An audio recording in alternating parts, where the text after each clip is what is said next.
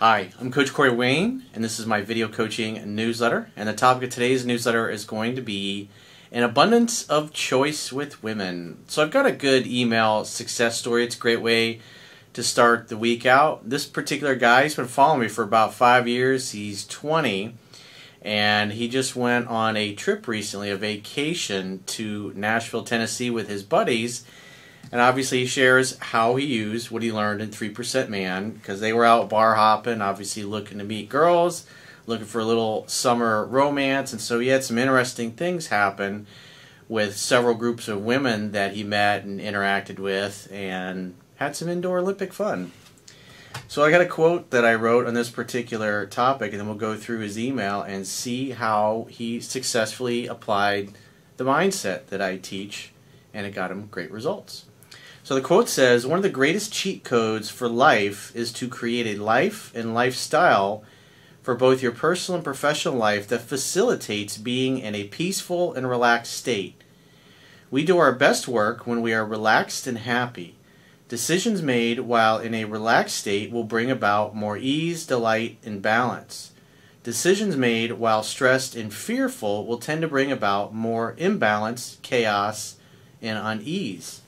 The more relaxed you are, the more clients will want to do business with you, the more people will want to be your friend, and the more women will want to date you. Being relaxed and successful is a sign of competency. Being stressed and fearful is a sign of incompetence.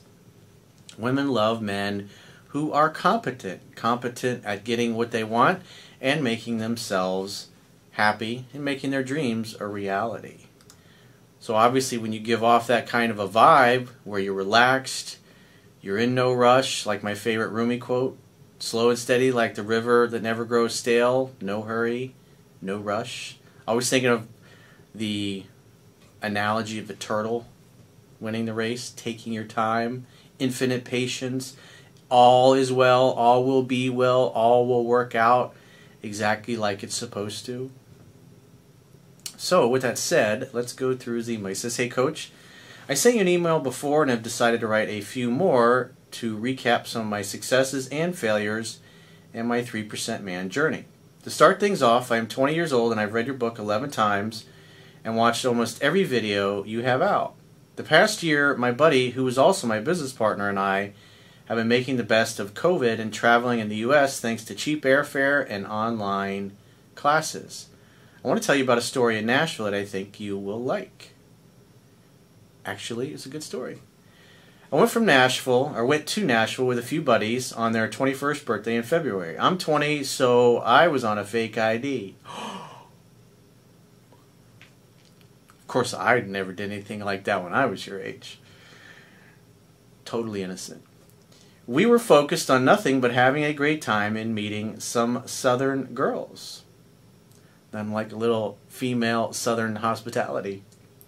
"The first night, we met some girls from Georgia, and long story short, I got real familiar with one Georgia peach.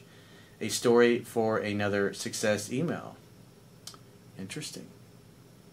"The second night, my buddy knew a few girls from North Carolina, so we had them meet us at the bars. They roll up, and we're just pouring beers into girls' mouths off the balcony of this bar and just having a great time." Obviously sounds like you're practicing your bartending skills. "There was one girl that caught my eye specifically, an absolute dime piece. I could tell she was into me, and I started the date right there. Shortly after, we were making out and decided to go to this other bar when she saw one of my friends that I came with." So this is kind of an interesting story where the abundance mentality comes in. Because when you're interacting with, whether it's a date or like in this case, he's looking to hook up, but when you see behavior that causes you to go, "I think this girl belongs to the streets," and then you might second guess yourself. You might decide, "I don't know if I really want to be hooking up with this girl who belongs to the streets."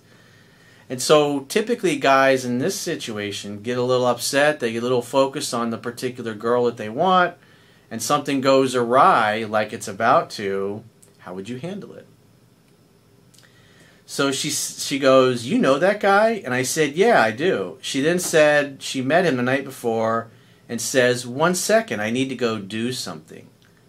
So she goes up to him, and when I turn around, I see her kiss my buddy in the lips.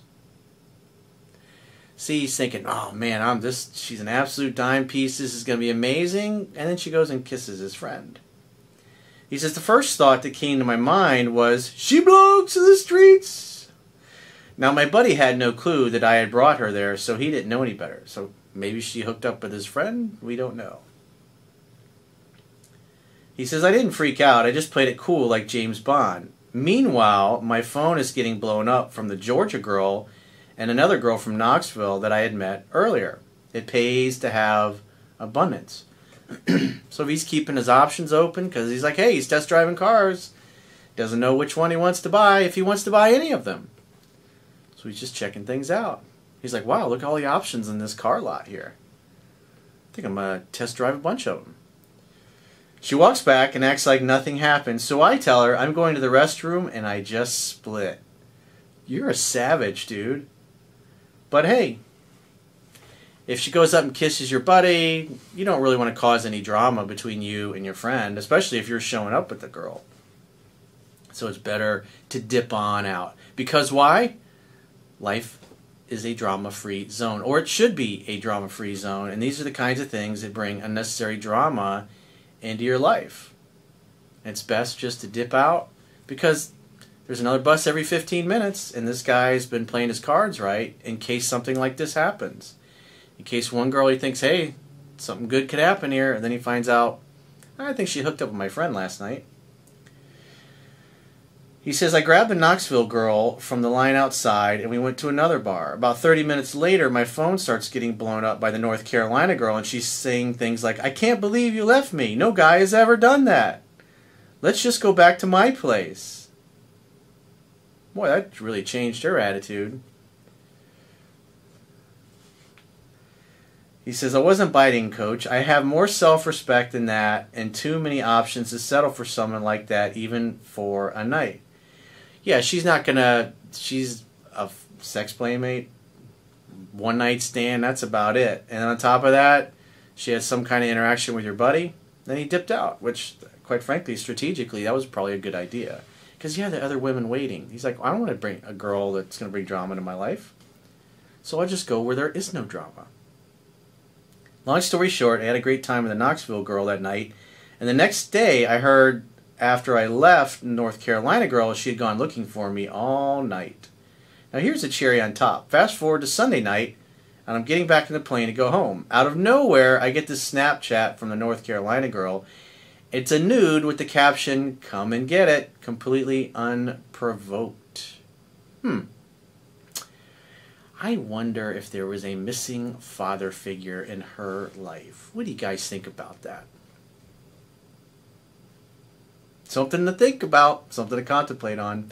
I just laughed and left her on read. Just goes to show what these girls would do when you don't put up with their bullshit and act like a real man. Moral of the story, perceive yourself as the catch, and that is what you will be perceived as. So, good job. What a great little trip. Being 20 years old, being able to have these kinds of memories. Back when I was his age, I was fumbling around, had no clue. And I see guys doing and pulling off things like he did. And I had friends that were pulling things off like this, but I didn't know what was going on at the time. I didn't know enough. And it's cool for me at 51 to get emails like this from guys who've been following me for several years, basically grew up with me, and now he's out in the real world rocking out with his cock out. Bing, bang, boom, as my friend Bobby likes to say.